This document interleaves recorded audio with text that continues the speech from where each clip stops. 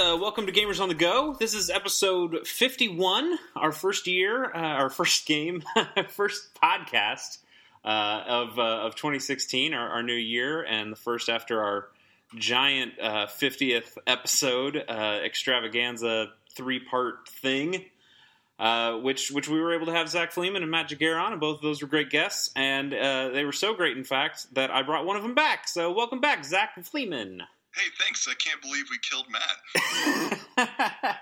Honestly, he probably died of exhaustion. That was a really long podcast. So yeah, that's yeesh.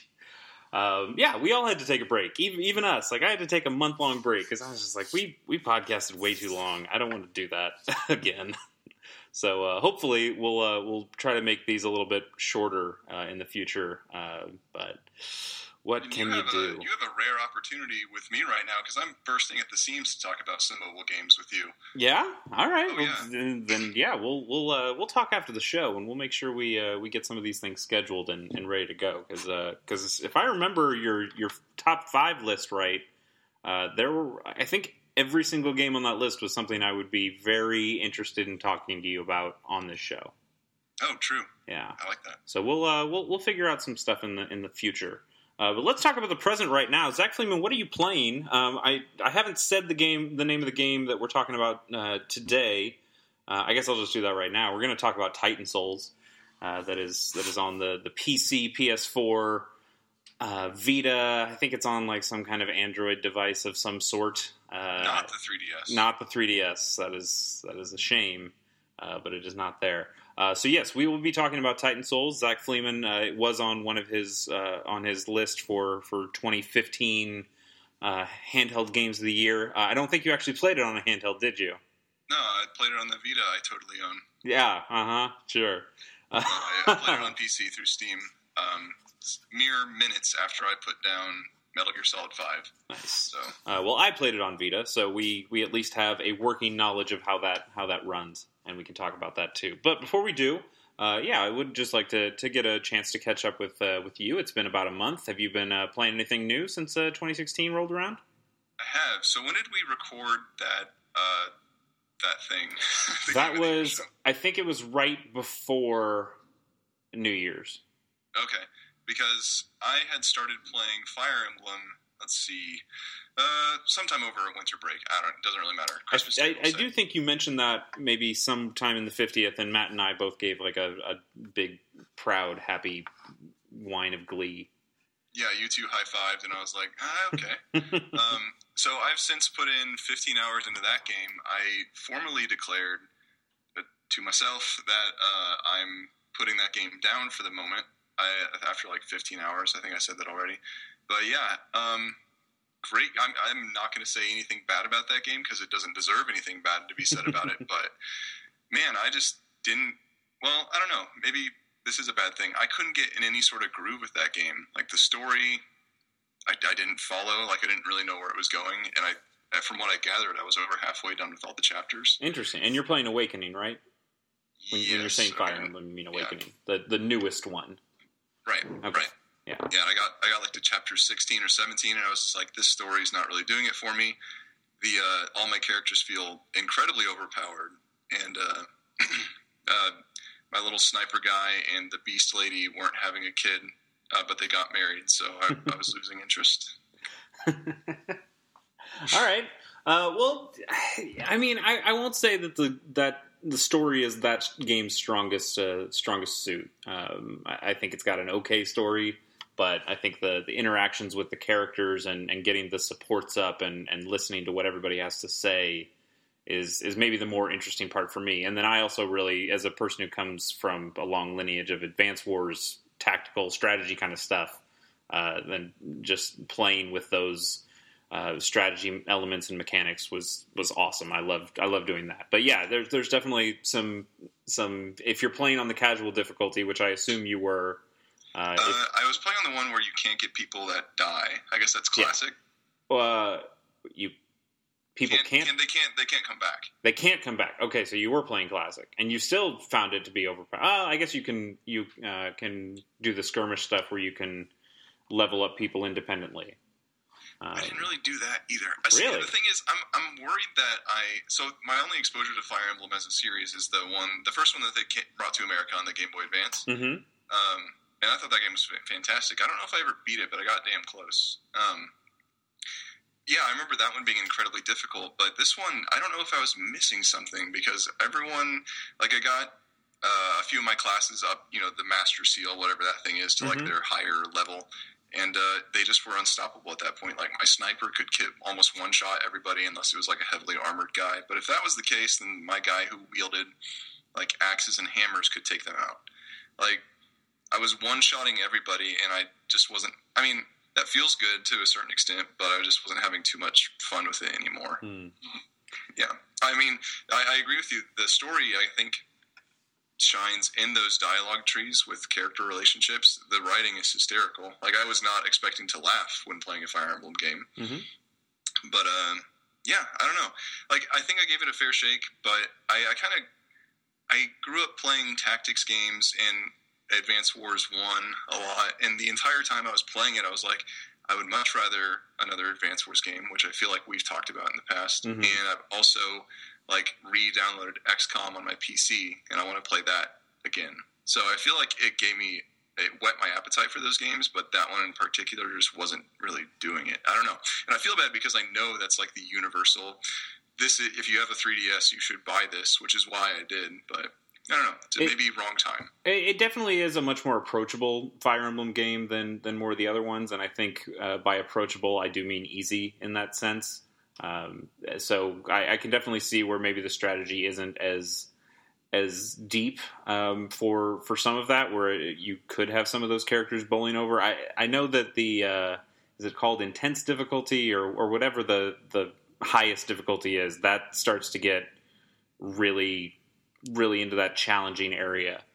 But yeah, it seems like you have other issues more than just the difficulty. Yeah, I'll never turn up my nose to a game and say, too easy, I'm a good video game man. I'm a horrible video game man. Like, I'll take the path of least resistance all the time. I played Mass Effect 3 on the little storybook mode, like, because I was like, I just want to glide through this. Sure. But yeah, something about, like, I didn't have a good, I guess, that popular phrase. The gameplay loop just wasn't engaging. That's interesting. Well, I mean, I still love that game. It's probably one of my favorite games of all time. So really, I take it as a personal affront. You're an awful person for saying those things, Zach, and I'm really disappointed in you. I'm more happy that I managed to keep my attention for 16 hours. I thought that was cool. Yeah, that is cool. That's you could play Titan Souls a few different times with that amount of hours. And today I actually just started playing Luigi's Mansion Dark Moon. Oh, okay.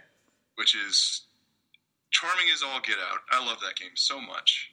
Did you play the original Luigi's Mansion on GameCube?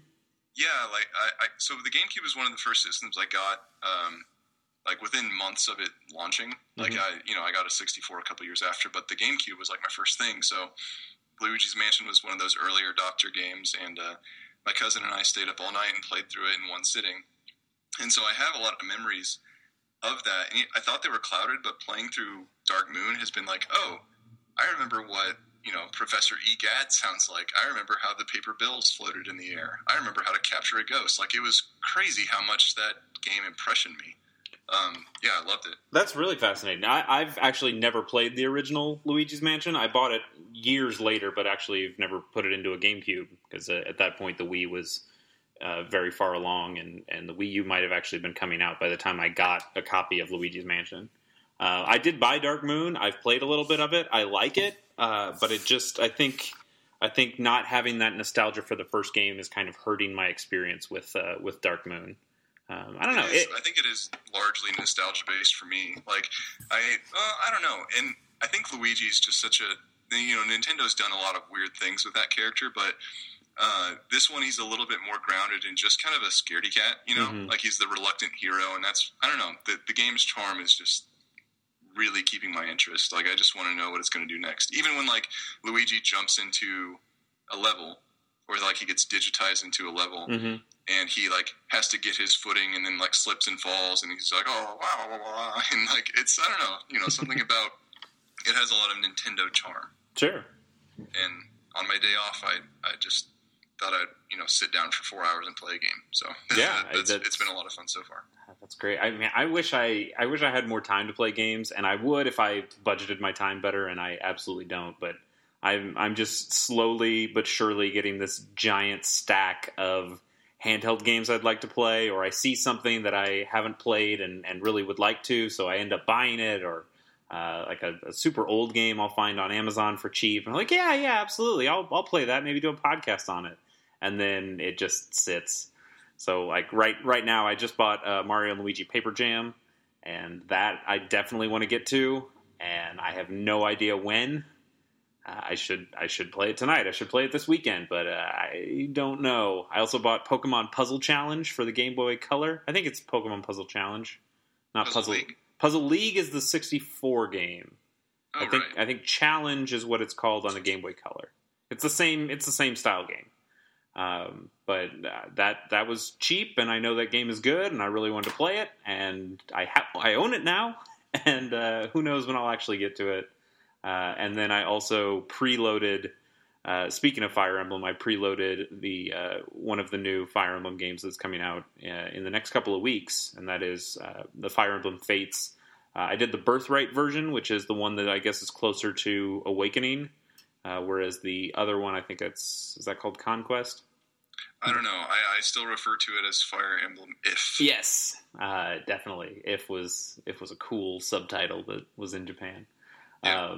But I know I'll play Conquest later, but that one is apparently geared closer to something like Shadow Dragon or the earlier Fire Emblem games. So eventually I'll play both of them because I really like Fire Emblem, and those will get played too. But right now, the thing that I'm playing the most isn't even a handheld game. It is The Witness on PS4. Oh.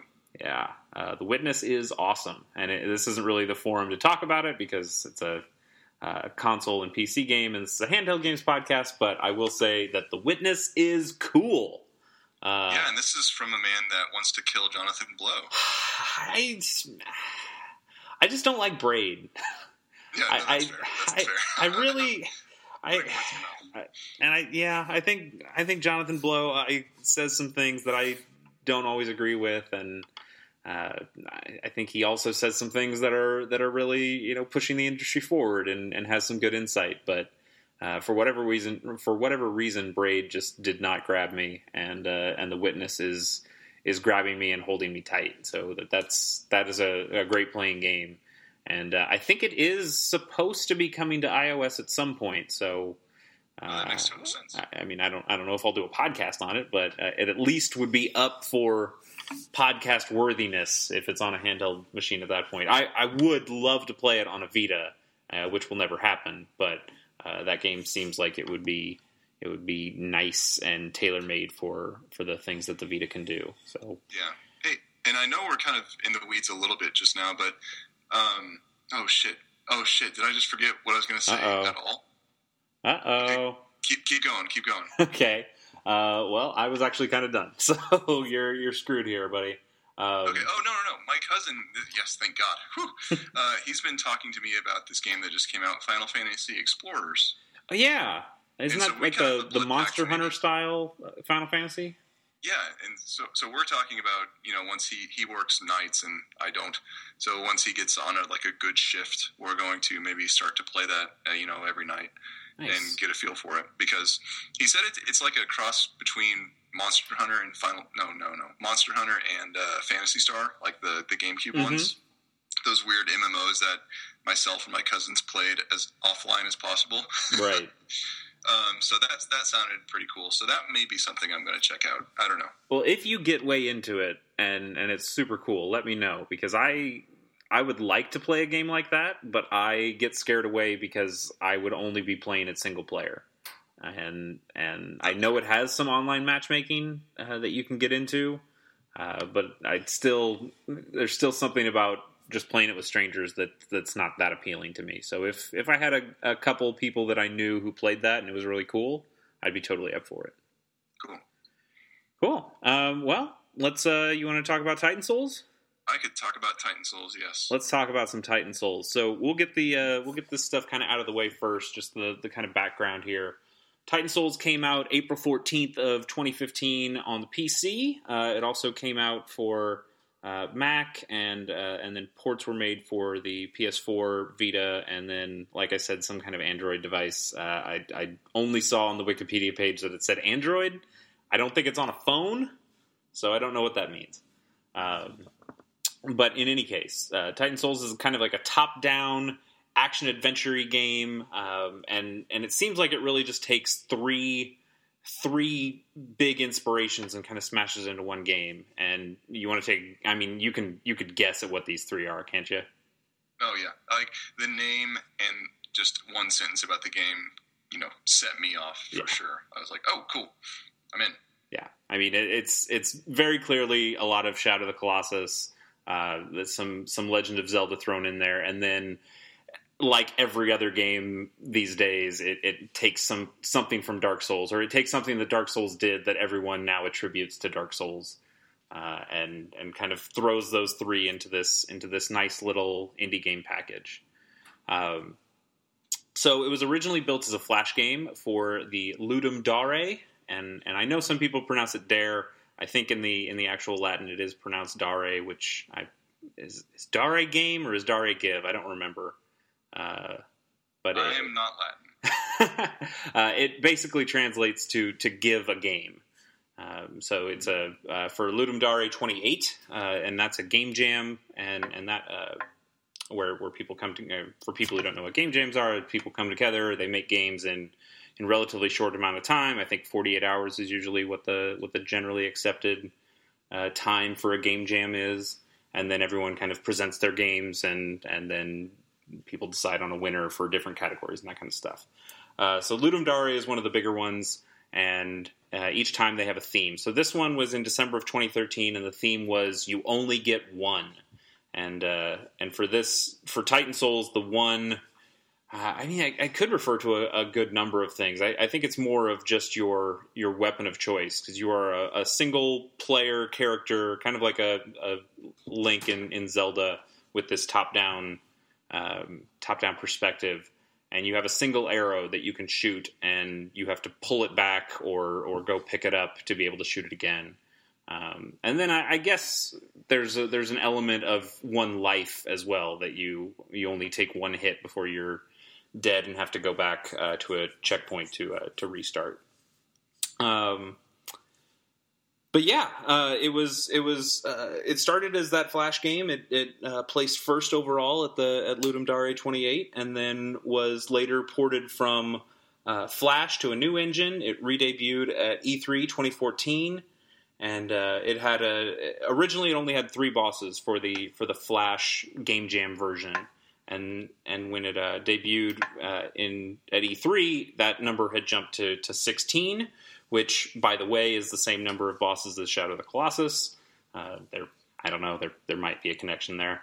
And then it was being published by Devolver Digital. And Devolver, you might know as being like one of the best indie publishers ever. Like they've been doing a hell of great stuff lately.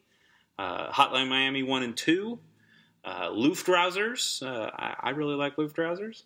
Ollie Ollie 1 and 2. Heavy Bullets is a really cool PC game. The Talos Principle is a puzzle game. That first person puzzle game. It's kind of like The Witness a little bit if you're interested in that kind of thing. Not a Hero, Ronin, Downwell. They've been publishing a lot of really cool stuff. And I had no idea they did Downwell. Yeah, that was another one of theirs, or publishing anyway. But yeah. So Titan Souls is in there as well, and yeah, like we said, that came out in April of 2015, this last year here. So another 3 Titans were added from that point, like from E3 2014 to the time it was released. So there are 19 total, and yeah, the ports were done by Abstraction Games, which it's kind of interests me about port work, because I really don't understand anything about how games get ported. Like, yeah, it seems like some black magic. very much so, and I know it takes a lot for these games to play. It seems like the end product is kind of anticlimactic because you're just trying to make it run as well as it did on another system. There's nothing special about moving it to Vita other than like, hey, it's on a Vita now. But nobody pays attention to good port work, but you really pay attention to bad port work. Like, oh man, this game is awful on XYZ system. Like, why couldn't it be as good as the original? But if a game's just solid, nobody ever kind of worries about it. And I'll say for Abstraction Games, like, nobody has worried about any of the port work that they've done, to my knowledge. They ported Hotline Miami 1 and 2 to Vita and to PS3 and to PS4 and to tons of other stuff. They ported Rogue Legacy to Xbox One. They ported Don't Starve to PS3. There's a cool game that I'm playing a little bit right now. It's just this tiny little game. I think it's only $2 or $3 on the Vita. It's called Heroes of Loot. It's just a tiny little roguelike-y game with some pixel graphics. But that's kind of cool too. And Abstraction Games also ported that one to Vita. So cool, good on Abstraction Games for doing good stuff. Because I think the Vita version of this game is kind of the one to play. I haven't played it on PC, and you have. Can you? I assume it plays pretty darn well there. Yeah, it's 1080, and yeah, I mean, it's just I assume I would get the exact same experience playing it on Vita. Which, it's funny you mentioned, like, the whole, if your company doesn't port something well, it gets more attention than a good port. Because, like, I think about that a lot with, and this is, I think, very much the same industry, but HD re-releases or something like that. Sure. Like, there are certain companies where if you hear their name on an HD re-release, you think, oh, cool, it's going to be great. Or, like, it's going to be, it's going to work, at least. So, I don't know. I like that. That was a good topic. Thank you. Yeah, for sure. I mean, I think of some place like another really well-known developer like Iron Galaxy, who's done a lot of port work for different companies, and some kind of better than others. Like I wouldn't say that the Borderlands Vita port is particularly well done, but that's also just the Vita not being a super powerful machine for that kind of a giant game. So it's actually kind of awesome that they were able to do it at all. And then we're not going to go into bad ports, but there are ports that are done well, and there are ports that aren't done well. And this one is done really well. And if you're a person who likes handheld games, and especially the Vita, port work is kind of your friend, because there are very few games that are being started on the Vita or are Vita exclusives, and maybe will go somewhere else. It usually is the other way around. Like it was in this case. But yeah, so this is... I'm gonna let you talk a little bit more, Zach, because you seem to be more of a fan of this game than I am. Not that I don't like it, I don't think I like it to your degree. So tell me a little bit more about Titan Souls and what's going on in the game and what you're doing and all that kind of stuff.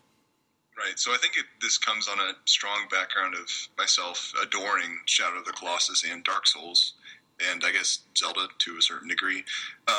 But Titan Souls starts you out as what looks like a little girl. Like, kind of androgynous, yeah. Yeah, a genderless, sexless figure. All very nice. And you pick up, well, I don't know, it's kind of an ambiguous start. Like, you get a bow and an arrow, and then you wake up on this little portal thing, and then you are given very little instruction through tutorial, and you begin to go into boss layers and fight enemies, or just bosses without any enemies in between the bosses, which is very Shadow of the Colossus. Mm-hmm. It runs great. It's in a very, I guess, pixel art style, which, because it's an indie game, it's required by law to have. But the bosses are rendered in a really cool, near cell shaded 3D. I made a video about this game, and I kind of likened how the 3D against the, 2D backgrounds, it kind of looked like it had a novelty similar to Mode 7 on the Super Nintendo and Game Boy Advance. How you're like, oh, that looks really cool. It doesn't really fit in, but I'm kind of impressed. So that's kind of the way the bosses look. But the kicker is, I didn't know this whole Loud AM Dairy competition. I didn't know it came out of Ludum Dare. With that theme of, one, you only get one. So in this game, you only get one hit until you die. You only get one arrow. You only get one weapon. And so the cool thing about this arrow that can kill these bosses is, you shoot it and you can recall your arrow. So the arrow doesn't go very far, but as soon as you shoot it, you have to hold down the same button that you fired it with to recall the arrow and hold it in, you can shoot it again. It's a reusable arrow, which is apparently, according to the story, which is, I think, there, but kind of not really. Like, I thought, I should really get into exploring the lore of this story, but I don't know if a 2-hour game is really worth my time. Yeah, it's very vague in its storytelling. Like, there's definitely some story there and some lore to dig up, and even some reading. I ended up reading a couple of some fan theories about why the Titans are there in the first place and what they're protecting and how some of these land masses have changed, or how some of these Titans have changed, and you get into some of the naming conventions for these Titans, which is kind of rarely shown in the game. Most of them have like a jumble of like glyphs and things for their names, so you don't really understand who they are.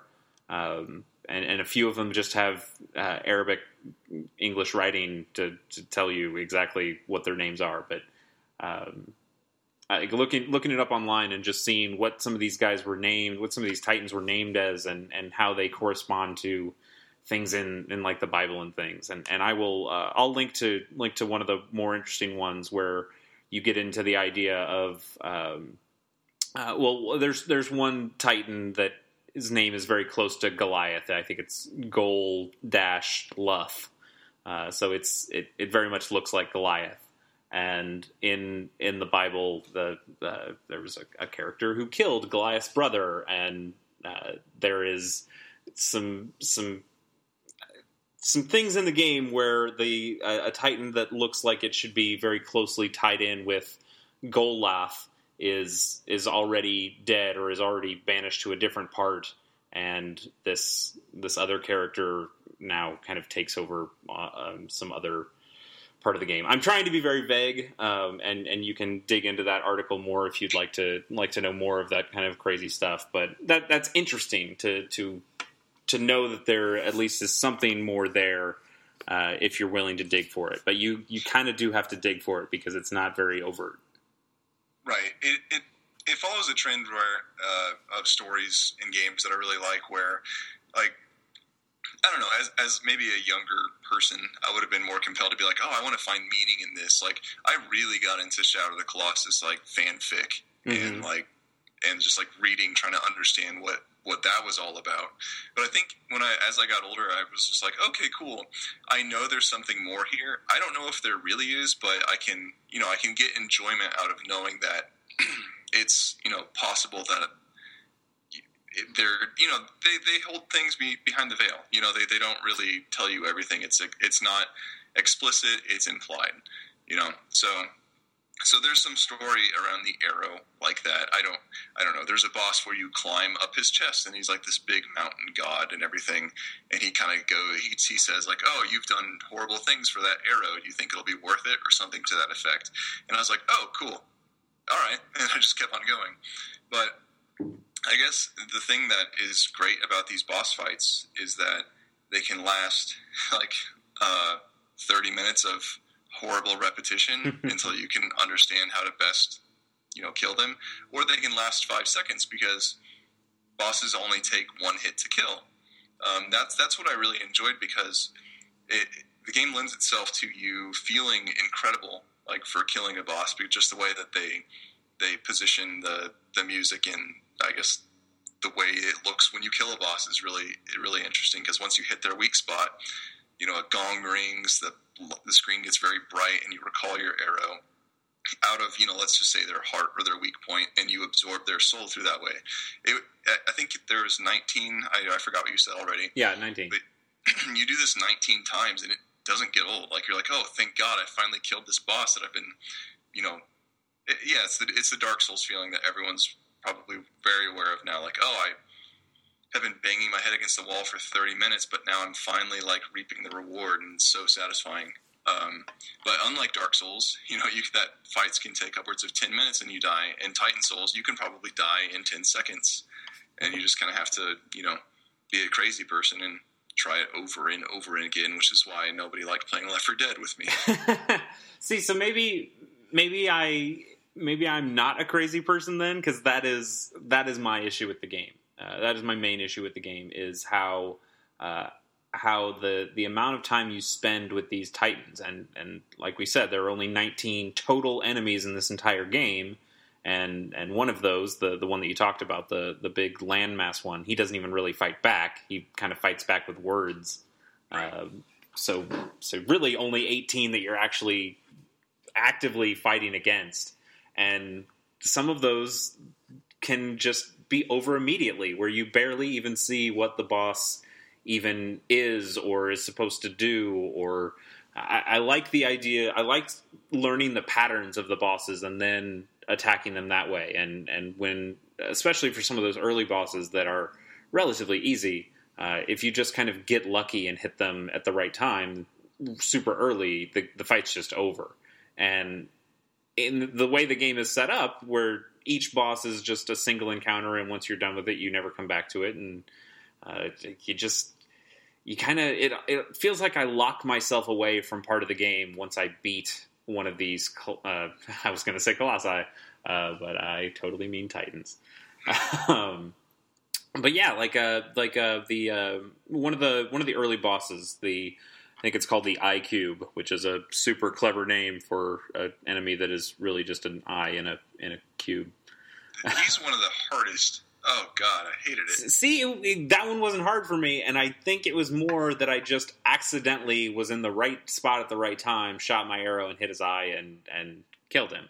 Whereas, I could totally see somebody going around and having trouble with that boss because they weren't able to set up the cube in the right way. So for people who aren't sure, the cube, this eye is only on one side of the cube, and the boss kind of rolls around this chessboard looking place. So you need to set it up so you're looking at the eye as it's facing towards you, and then shoot the arrow at the right time. And don't let him crush you, which he totally will. But yeah, like that one I finished in literally 3 seconds. And never got the frustration or the sense of real accomplishment that I'm sure you got after you beat it, because I just kind of accidentally fell into it. Yeah, and I think it I don't know, I'm kind of a sap. Like, I have this whole, like, I'm a, engineer boy, I'm a math and science man, but, like, I get really sappy over the simplest things, like, and that's why I just absorbed a Shadow of the Colossus just took me when I was a boy. Mm-hmm. Sorry. Just realized how stupid I sound right now.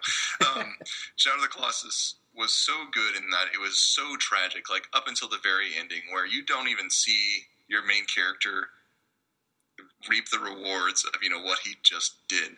And so I feel like in that, Shadow of the Colossus is this huge, long journey that is just hurts you as you do it more and more. Titan Souls kind of hurts you in the way and, like, makes you feel sad in a way where, like, how abrupt all the deaths are. I don't know. It really struck a chord with me, and this is, I'm sorry I'm getting so, like, heady about this, but it really I like the headiness. It really struck a chord with me, like, oh, that was an abrupt death, and that kind of, like, didn't sit well with me. Like, when you die, like, the music cuts out, the enemy keeps on pummeling your body. I loved that. Like, if an enemy had hands, it would just keep on pulverizing your body to make sure you were dead.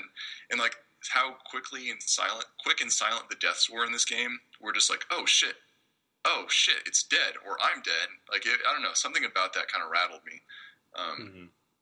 Hey, I wish I had the experience that you did, because I I too was taken by Shadow's charms, and actually that sounds like a romance novel. Yeah, I know, right? It's some Fabio shit right there. I actually just finished reading Nick Sutner's book on Shadow of the Colossus, which is a super good read, and I'll also link that in the show notes. That was from Boss Fight Books, and it's really good, and it made me think about Shadow of the Colossus a lot in ways that I hadn't, which he even talks about Titan Souls a little bit in the book, and it made me think about Titan Souls too, which led to me wanting to do this podcast as well.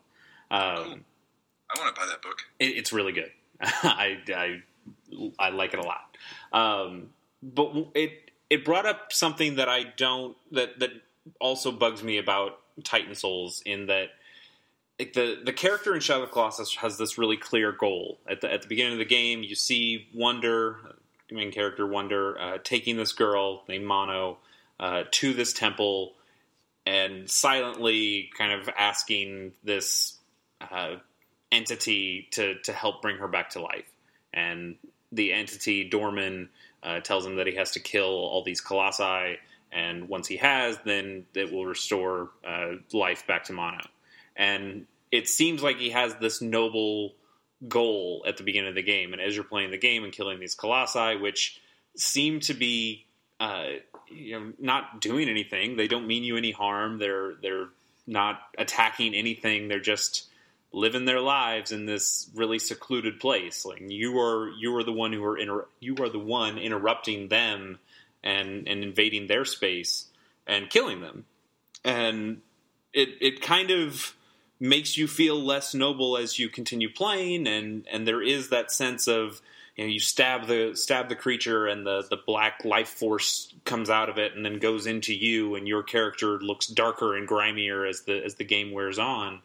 And you get to this part where you just don't want to do it anymore. Like you wonder, it's not the game telling you anything. It's your own kind of guilt over, like, man, what I'm doing in this game isn't, like, my cause isn't noble anymore. Now I'm just being a dick, and this sucks. And like, you have to finish it because the game doesn't let you do anything else, and you're still trying to save this girl. And I'm not going to ruin the ending of Shadow of the Colossus, but there's you become darker as you play it, and I think Titan Souls aims for a similar goal, but I just don't. It doesn't feel like it has. It doesn't feel like it earns it as much. I completely agree. Like, I think what Titan Souls accomplishes in that, I guess, in that similar vein, like, you do feel like you're doing a bad thing. Like, you do feel like you are somewhat of a bad guy as you kill these things. And maybe I'm putting that on it. Maybe I'm putting that on the narrative because I know, like, I love playing as the bad guy in games because, like, if it's unflinching and it doesn't let you decide what to do, like, that's why I love The Last of Us ending so much. Like, it just doesn't. You have to be, what you are in that game. Right. But yeah, I just love being the bad guy. But yeah, there's no emotional tie to why your character is accomplishing any of this, really. Yeah, I don't mind being the bad guy. I want a reason to know that, what's the justification here, and even the Titan itself. Like, we talk about that landmass one that's speaking to you as you're climbing up it to kill it, and it kind of asks you straight up, like, what are you doing this for? Like, are you doing this for power or knowledge or what's going on? And your character doesn't give any sort of answer, and I think that kind of sucks. Like, I think this game just takes whole cloth from Shadow in so many different aspects that I wouldn't mind one more if it gave me a really good justification for why this character wants to kill all these things. And the best one I can come up with is that it's your player character is looking to learn the quote unquote truth. And sorry for the little bit of a spoiler here, but truth is this final secrety boss in the game, and you attack and fight truth at the end. But still, I don't really know what that accomplishes. And that's something that was hard to wrestle. It's easier to wrestle with when it's when you know more of the backstory of why the game was made and how it was made and how it came from this game jam and the guy or guys who made it really liked Shadow of the Colossus and really liked Dark Souls and really liked Legend of Zelda, and they made a game that had a lot of those sensibilities in it. That's totally fine. But as a person who wants to enjoy this thing as its own separate entity, it's difficult because I just all I see are the influences, and I don't see like what original thing this game has to offer. Yeah, and I think I bounced back and forth. I'm like, oh, this is actually pretty strong, and me getting sappy over how quick the death was, and I bounced from that to like, okay, this really is just the sum of its parts. Like, it's Shadow of the Colossus, it's Dark Souls, it's Zelda, it's all this stuff. But what kept me, I guess, because I'm me, I really liked the just how it was so rinse and repeat. Like how you just had to keep on, hurling your dead bodies at a boss until it was dead. Well, speaking to that, so you enjoyed the difficulty? Yes, I did. I feel like I bring this up on every other show I'm on with you. Okay. But I got through Mega Man 9 in I got it down to 50 minutes. I could beat that game. Mm-hmm. And I don't know. I really just got to perfect this pattern. Oh, didn't get it. Oh, didn't get it. Oh, didn't get it. I would play N Plus for dozens of hours until I just could get one level down. I don't know what that says about me, that I can just zone out and drone on and look like a crazy person as I try the same objective over and over again and getting the same result. But I think Titan Souls played on that a little bit. What was frustrating. And I went back and forth on this too. When you die, you're never more than I think I timed it. You're never more than 10 seconds away from a boss.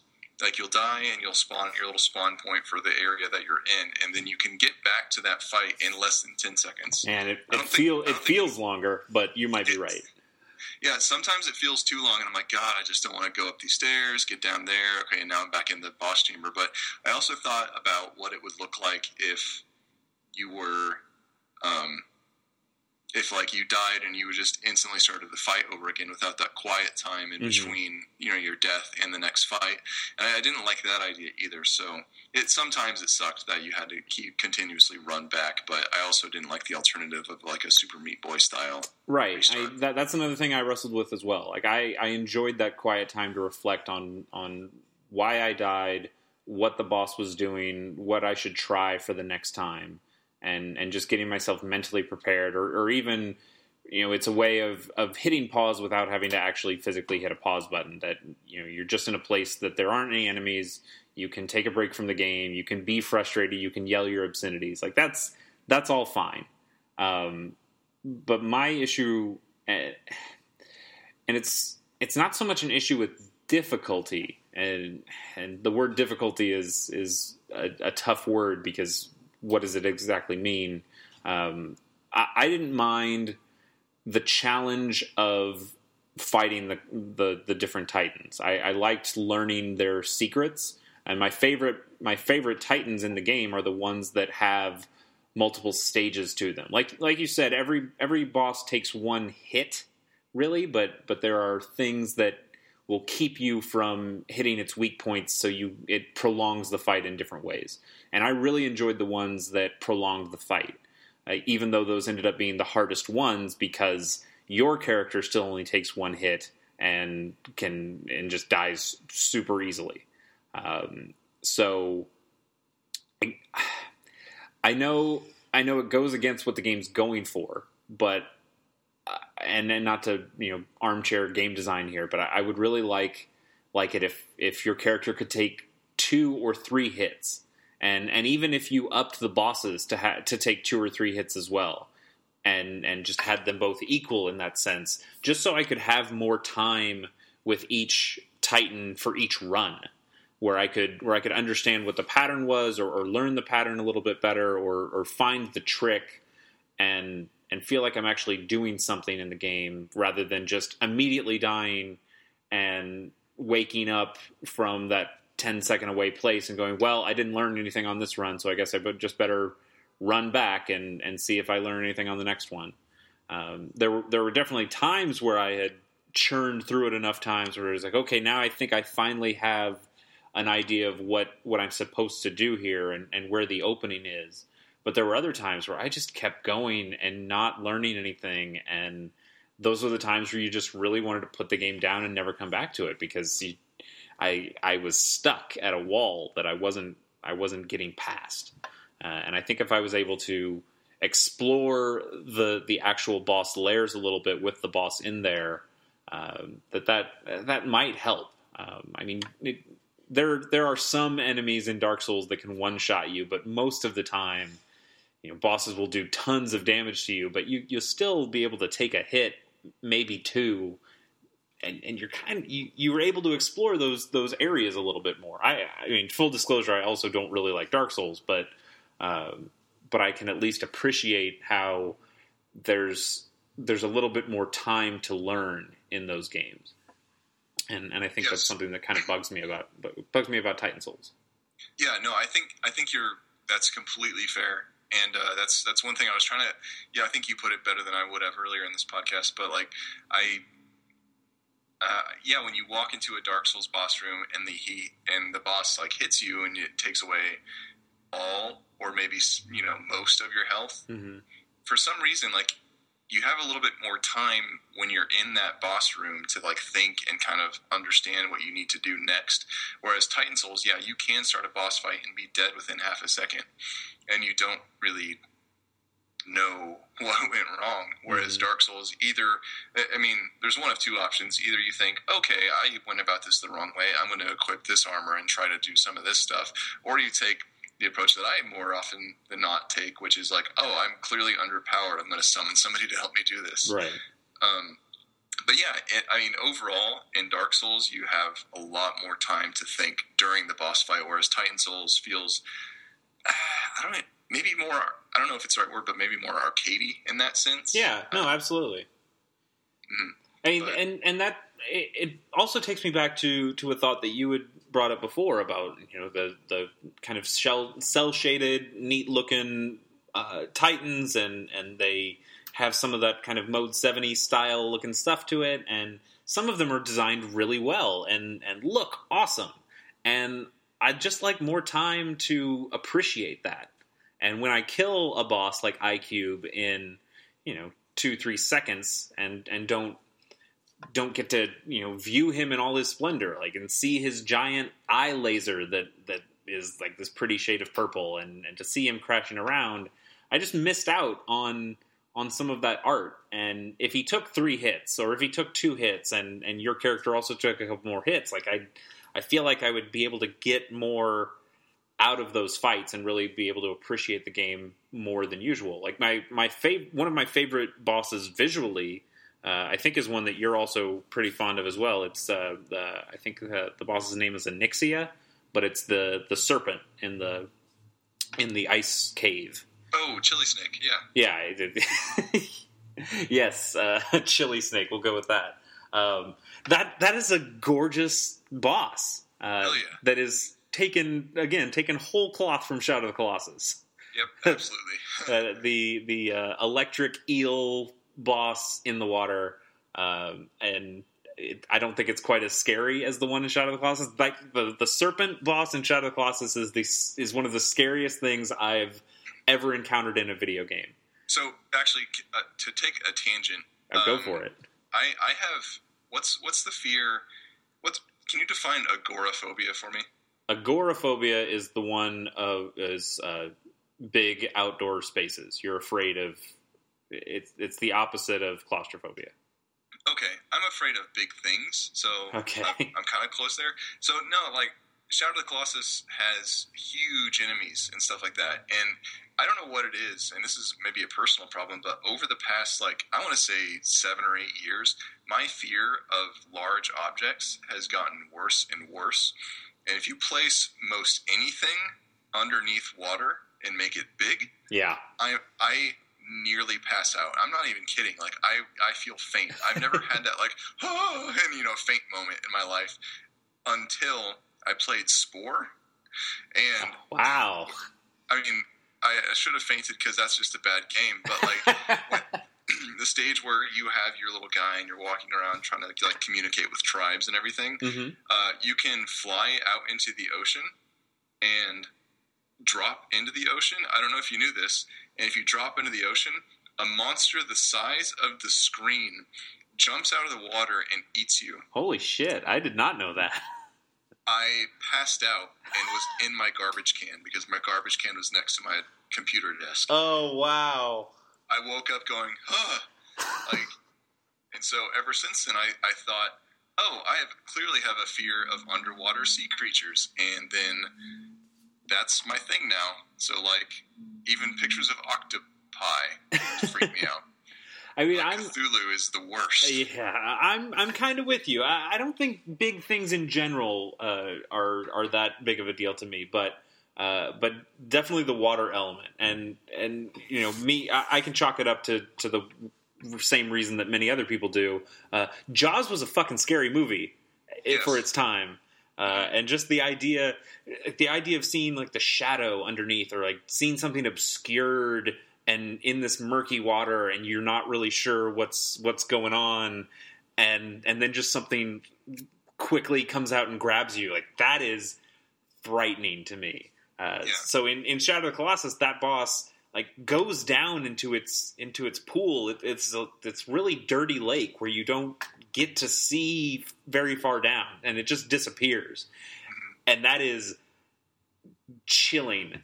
But in Titan Souls, I mean, it's a shadow still, but and part of it's just the way the art style works.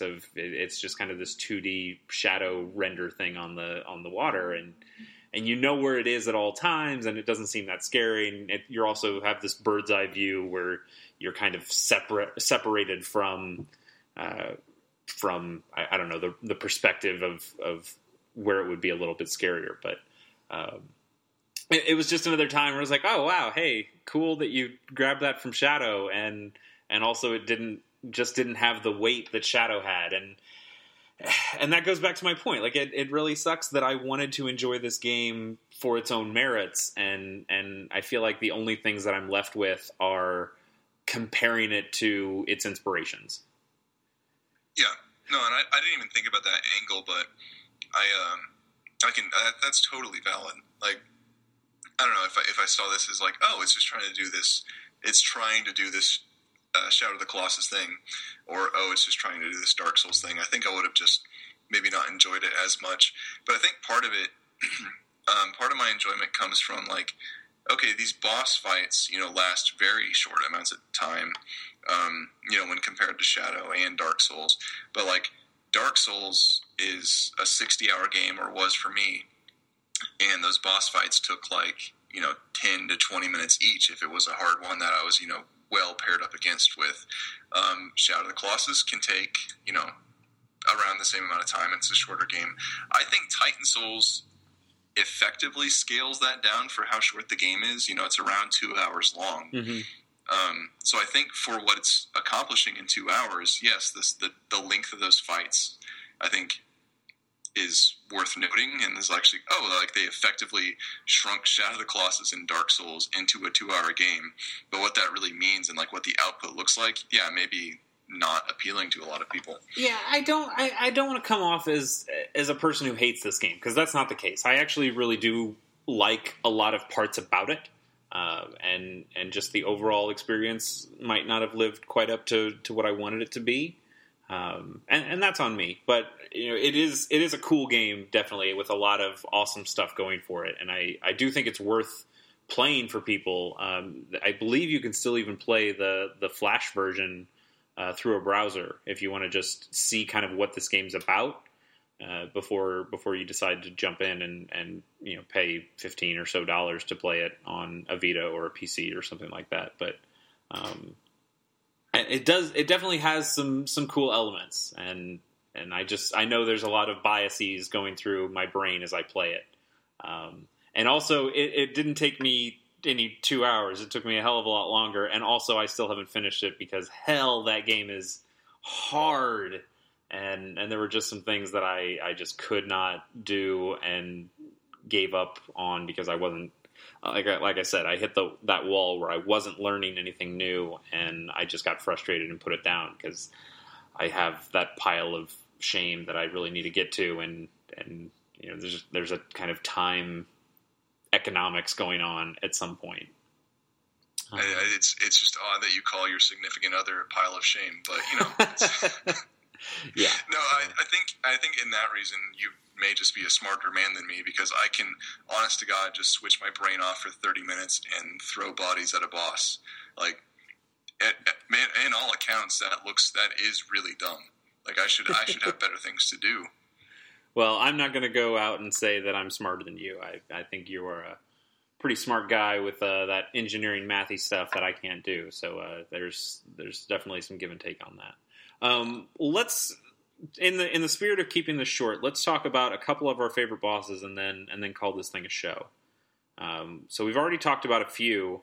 I actually went through the list. I watched I played through a good amount of these bosses. I'm not going to say that I only played like the first 3 and then stopped, but I didn't quite finish it all, but I did watch a video to see all of the bosses. I know what all of them do. For some of them, like some of the ones that I'd beaten, I watched the video just so I could see, like, oh, that's what the whole thing was supposed to be about. I just beat him super quickly. Yeah, I very much agree with you in that regard, by the way. In previous talks, like, yeah, I wish I could have seen some more of these bosses. Right. Or even if they just had a little bit more going for them. Because with Onyxia, that was another one that I didn't get to see very much of. I quickly understood that the tail was the thing that you needed to hit. I hit it pretty much immediately and didn't get to see. I didn't get to appreciate how awesome that boss looks. He looks really awesome. It's one of those ones that is in that kind of 3D style that you talked about that kind of jumps out of the screen and it's so cool. And I only got to see it for a fraction of a second and then it was over. But yeah, let's talk more about our favorite bosses. I actually have written down a list of all the bosses and what I think of all of them. So if you want to go and just name a few or tell me your names for them and talk about them, let's do it. So I don't. Okay, now that's pressure to make up names, but I think one that jumps out to me. I don't know if it's my favorite, but one of the ones that I just really respected was the big old flower arms thing with it was like this flower bud, and then it had these spiky arms that would ram down. Did you play that one? Yep, that's my favorite boss. Like you started with a showstopper. I think his name is Vinethesis or Vine. It's spelled Vine Thesis as one word. I don't know how to pronounce any of these things, but yeah, that is the best boss. Tell me why you like it. Well, I think it's this flower petal essentially with these 4 viney arms that slam against the ground and it kind of rotates. The second you realize, like, it has a lot of surprises as you play him over and over again.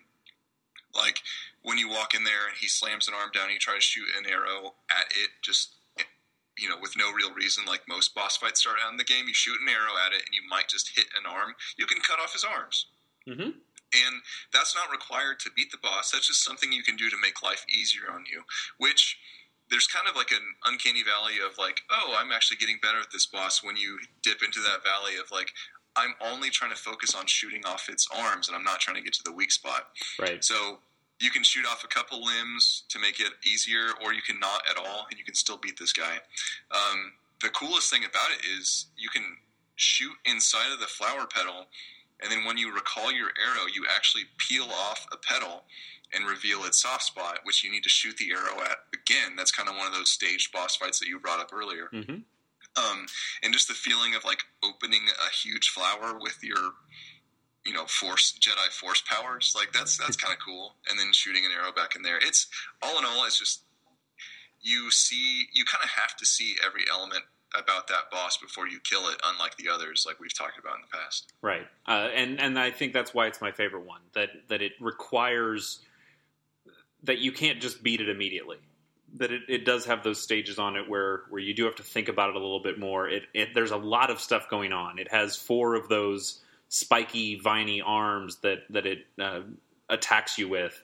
And then it also spits out this poison gas that chases you around, and you can kind of stay in the poison gas for a little bit, but not very long or you'll die. But it's a little unsure of how long you can actually stay in it.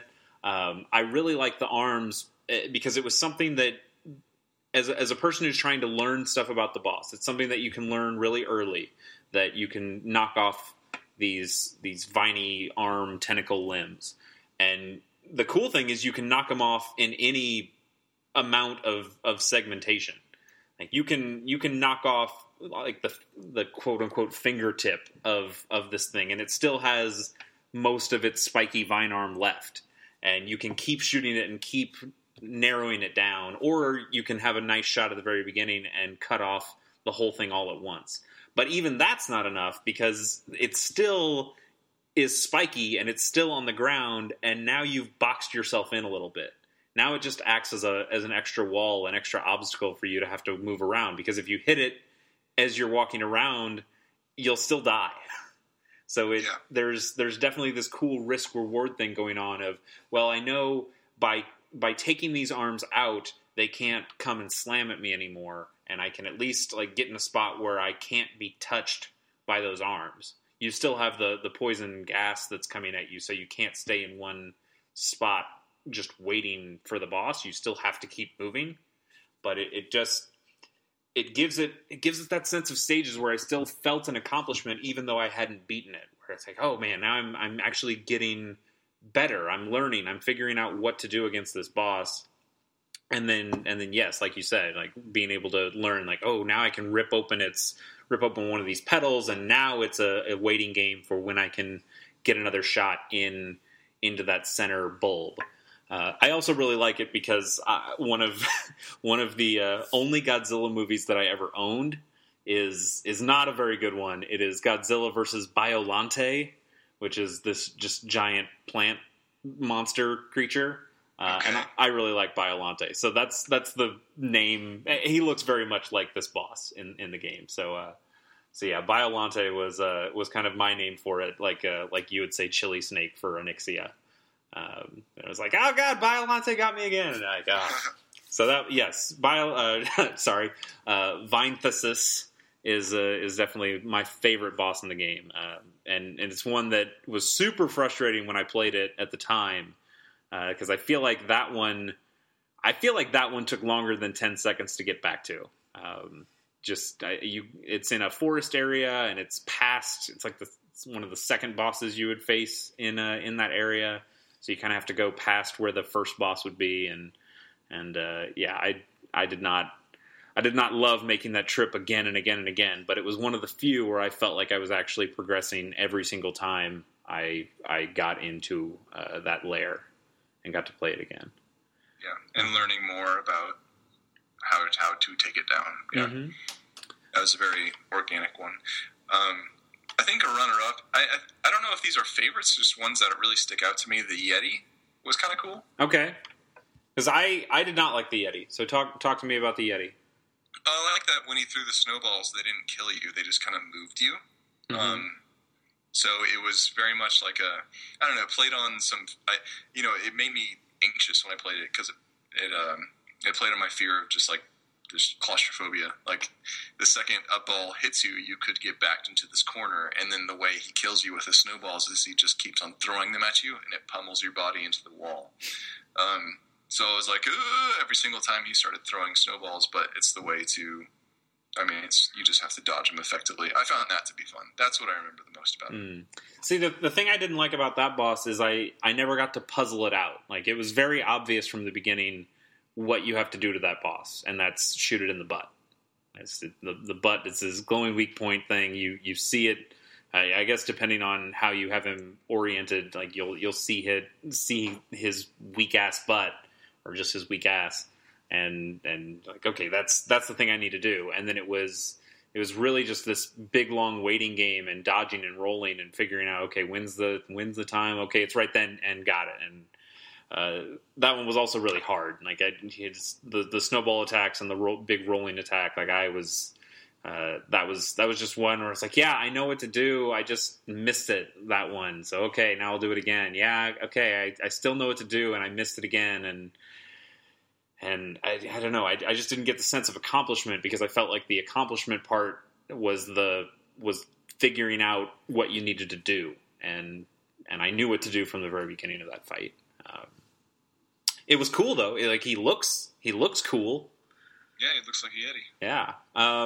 Another one that I really liked was the. Let me look up his name. It's one of the Gol bosses, one of the golem looking things. I think Gal Hevel is his name. Hevel, whatever.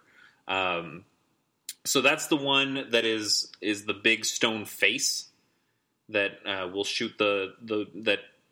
It's just like the front part of the face that comes off and rotates around and looks at you, and you have to the trick. And small spoiler for the game if you're going out to play it. You should probably just go play it and stop listening to this podcast at this point. But you'd have to shoot your arrow prematurely and wait for him because he was always facing you, and you can see once you get him oriented right, kind of like Yeti. He kind of sets you up for Yeti. You can see that in his back is the big glowing weak point. But the trick is you need to shoot your arrow first because he's always facing you. And you need to wait for him to get in the right position, so you pull your arrow back into the back of his head to kill him. And I thought that was a nice little trick, something that you learn really early in the game. In the very first boss fight, is that giant sludgy, hardy thing. It's like a hardened jello. And as you shoot the arrow, pieces of the jello fly off. And when you're pulling the arrow back, for me at least, I pulled it back into the boss and it ripped off another part of the jello. So I was like, oh, that's cool. The arrow is still lethal both ways. And that was something that not many of the other bosses took advantage of. And it's something that you could kind of forget, and I ended up forgetting about it. But when I got to this boss and died a couple times, thinking, why isn't he actually... Where's the time where he turns around? And then I thought about it and went, oh, wait, no, I can just shoot my arrow.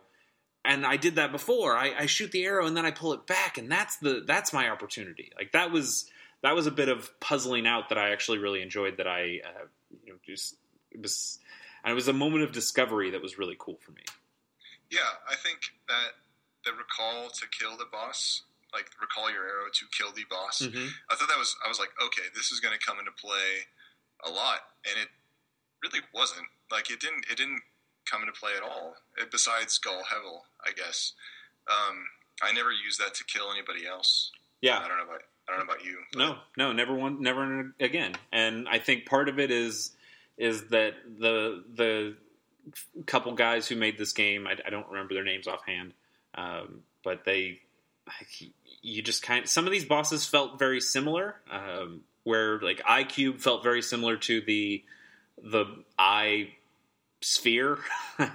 I forgot what its name is, but it's in kind of the lava levels, but it's this giant magma ball thing, and it's the same deal as iCube, except now it's got there's even less of a window for shooting it in its eye, because now it's on this spherical plane instead of a cube that very clearly and methodically changes its frontal orientation. Like it doesn't roll because it's a cube, whereas the sphere very clearly rolls around, and it makes it more difficult to shoot in the eye. But it's essentially the same boss fight, and that's kind of disappointing. And there were a couple boss fights that just felt like retreads of previous boss encounters, where maybe those guys just wanted to get to 16 bosses because that was the same as Shadow of the Colossus, and then they added something that wasn't that novel just to get to that number. I don't know. That was just something I kind of noticed. Yeah.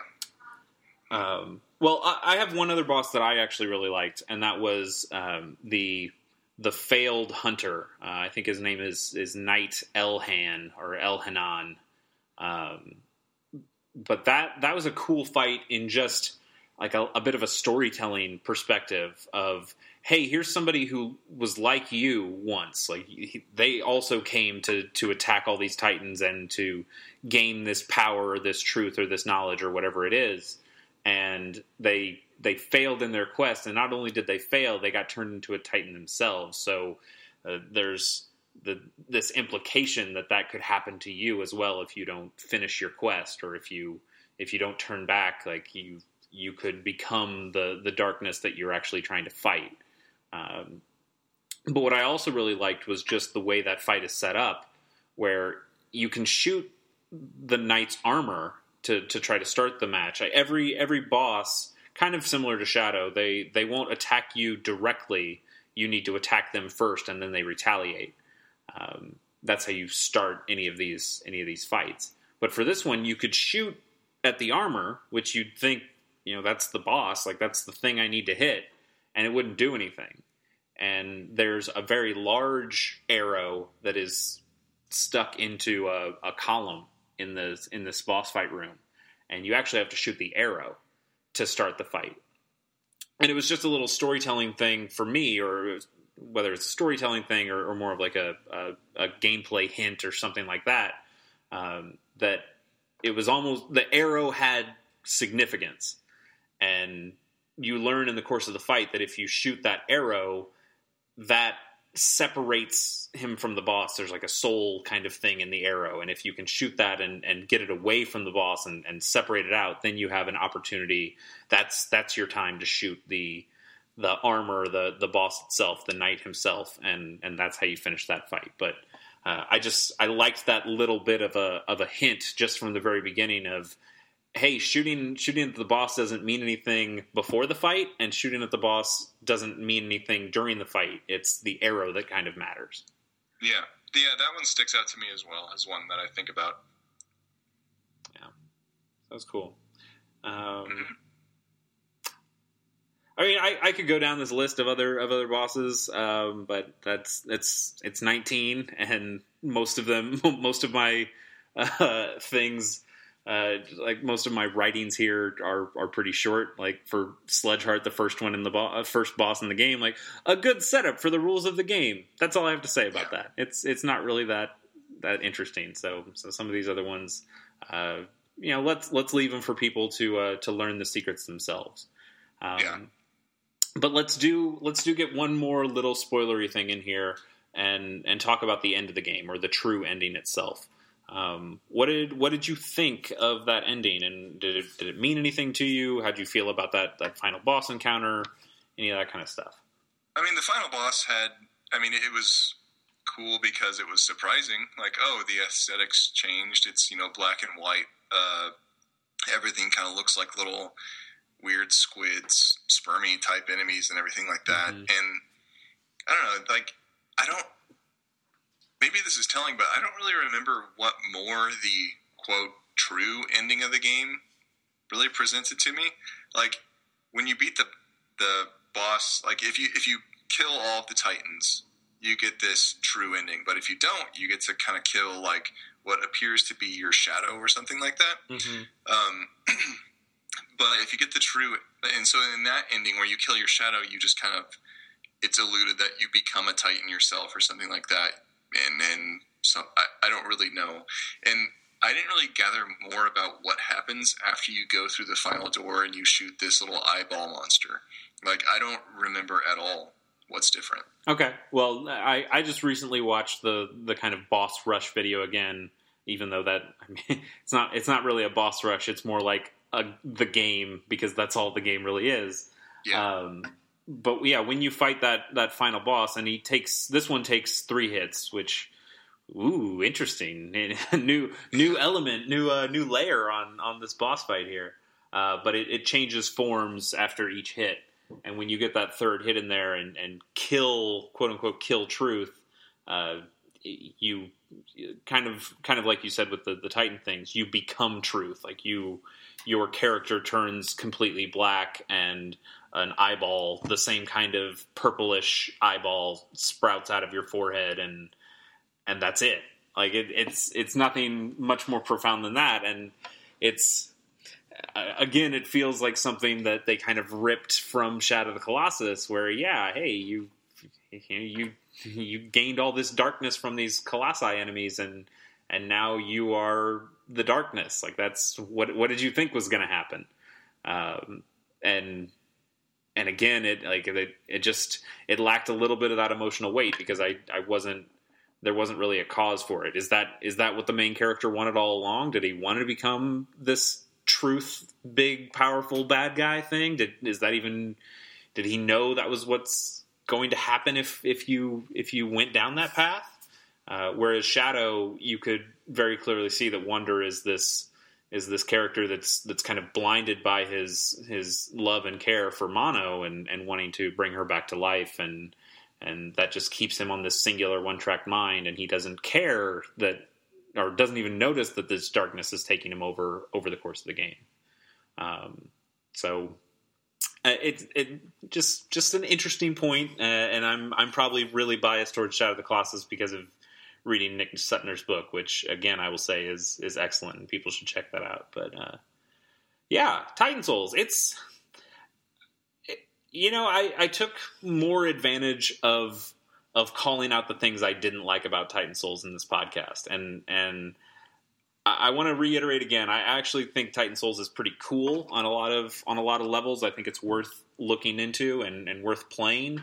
And whether you beat it or not is kind of unimportant. You should just kind of see what it does, because I think it does take a lot of really cool elements and put them into a cool little game. But when I do these podcasts, I'm the one who chooses the games more often than not, and you just kind of naturally end up picking games that you like, and it's interesting to talk to a person about a game that you don't like, or don't love, or have issues with, because it stretches some new muscles that I don't get to use as often for this podcast. So Zach, thanks for playing a game that I didn't really love, is what I'm saying. Hey, no problem. I mean, I played Fire Emblem. Yeah. See, then we had a little back and forth on that. That was good. So I'm really looking forward to our Gunman Clive episode, where I will get to tear that game a new one as well. Yep, and I think it'll be a similar conversation of rinse and repeat, quick deaths. Oh, man, yeah. That's for another time. Yeah, well, hell, I think we just summed it up right there. Anyway, Zach, thank you for coming on. Appreciate it. Is there anything that you'd like to tell the people? No, I can't hear you. You can't hear me? Well, that's not good. The podcast is almost over. Uh-oh. Zach! Oh, hey, I can hear you. Oh, you can hear me again. Okay, we're back. All right, good. Well, you're back just in time to say goodbye. We're about to put this show to bed, but I wanted to ask if you had anything that you'd like to plug, or tell people where to see some of the videos that you're doing, or anything like that.